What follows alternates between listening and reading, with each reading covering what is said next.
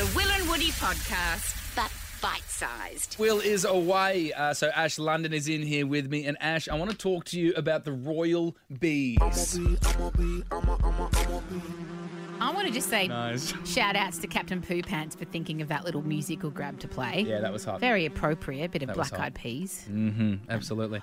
The royal bees. Now, I I didn't even know there were royal bees, no, Woody. neither did I. But I mean, these must be the best bees in the biz. Do you think you apply to become a royal bee, Ash? Of course you do. You need to do a resume with a cover letter. Have to, right? Definitely. You need what are those things called? I haven't done one in a while, but a referee. Referee, They say, yeah. I'll vouch for that bee. Call your previous hive. Exactly. What's their honey like, etc. Yeah, maybe a good one can get Jerry Seinfeld.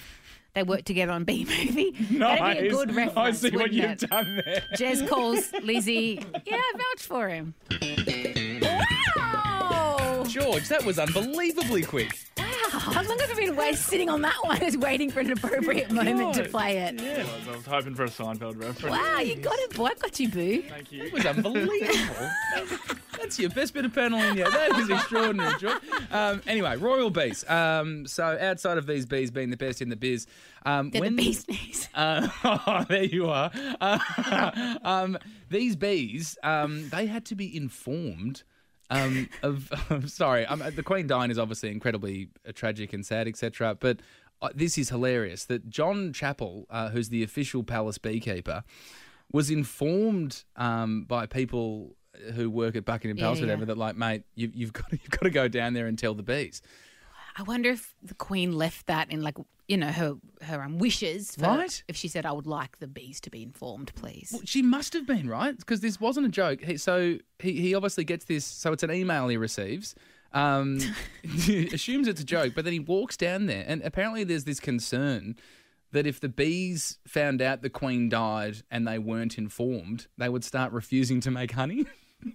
Oh my gosh, This is so weird. Someone believes that. So weird. So what, was there a specific language that had to be used by the beekeeper to let them know? I don't believe so, Ash. But John Chappell heads down there and apparently he has to open up every single little hatch within the hives and just go, "G'day guys. How are you? The Queen's died. She's gone." And then obviously bulk emotion from the bees, and then it'd go off to the next hatch and inform the other bees. I love that song. It's just one of those weird and wonderful things that makes this world so great. Yeah, keeps going around. Yeah. Keeps the world going around. Anyway, we're asking you guys on 131065, do you treat an animal in your life like a human? Because that's how these royal bees are treated. We got Monique here. Monique. You're Monique! Monique, you treat your dog like a human? I do. I have a little spoodle. She's 2 years old. Her name is Miss Evelyn Rose, and she gets she gets a seat at the dinner table with us every night to eat her dinner. Get lost. So then is her food then on the table? So are we talking paws on table?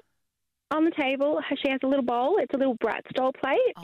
And we put a spoonful of our food into her food. And if we're eating ribs, we'll hold them in our hands for her and she'll nuzzle on them. Do you have a partner, Monique? Monique? I do. I have a fiance. Oh, a fiance. And is this person on board with the treatment, or is it just you kind of forcing this treatment? No, it's both of us. Wow. And we both treat her like a princess. Let me ask you a question, Monique. If your fiance happened to be against this behaviour, would you choose the dog or the fiance? My dog. Oh, she did not even skip a beat. Right? There was no thought. I love my dog. Monique. Yeah, we can tell, Monique. We can tell. Say it right, Woody. Sorry, Monique. That's right. Thanks for the call. Let's go to John here now on Can't do the same 131065. John. Yo, John. John, your animal's treated like a human. Yes, massively. Me and my wife both treat my animal like a human. There's actually a couple of things. We bought her a $600 pram so she can come shopping and holiday with us. My God. We've got a bed for her that's personalised with her name that's right next to us, but she decides to sleep under the blankets between me and my wife instead. Oh, my God. We've got bowls with her name on it. Yeah, it's pretty normal. Yeah, very much like a human. Yeah. What kind of dog do you have, Johnny? It's a miniature toy poodle cross Bichon Frise. Okay, so- that's an adorable little dog. I mean, I don't want to cast aspersions or make assumptions here, but a lot of men wouldn't.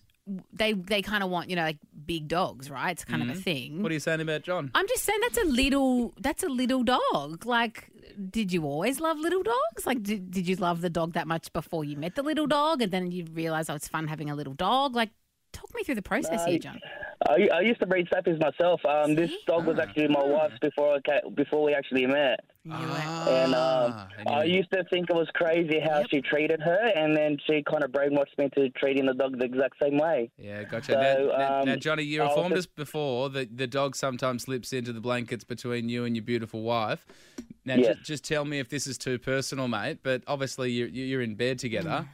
I'm sorry, but I've got to ask the question. If the dog's also in there, can things still get a little bit physical between you and your wife? Yeah, the dog just ends up on top of our heads. Hear more of the boys on the full podcast. Just scroll up.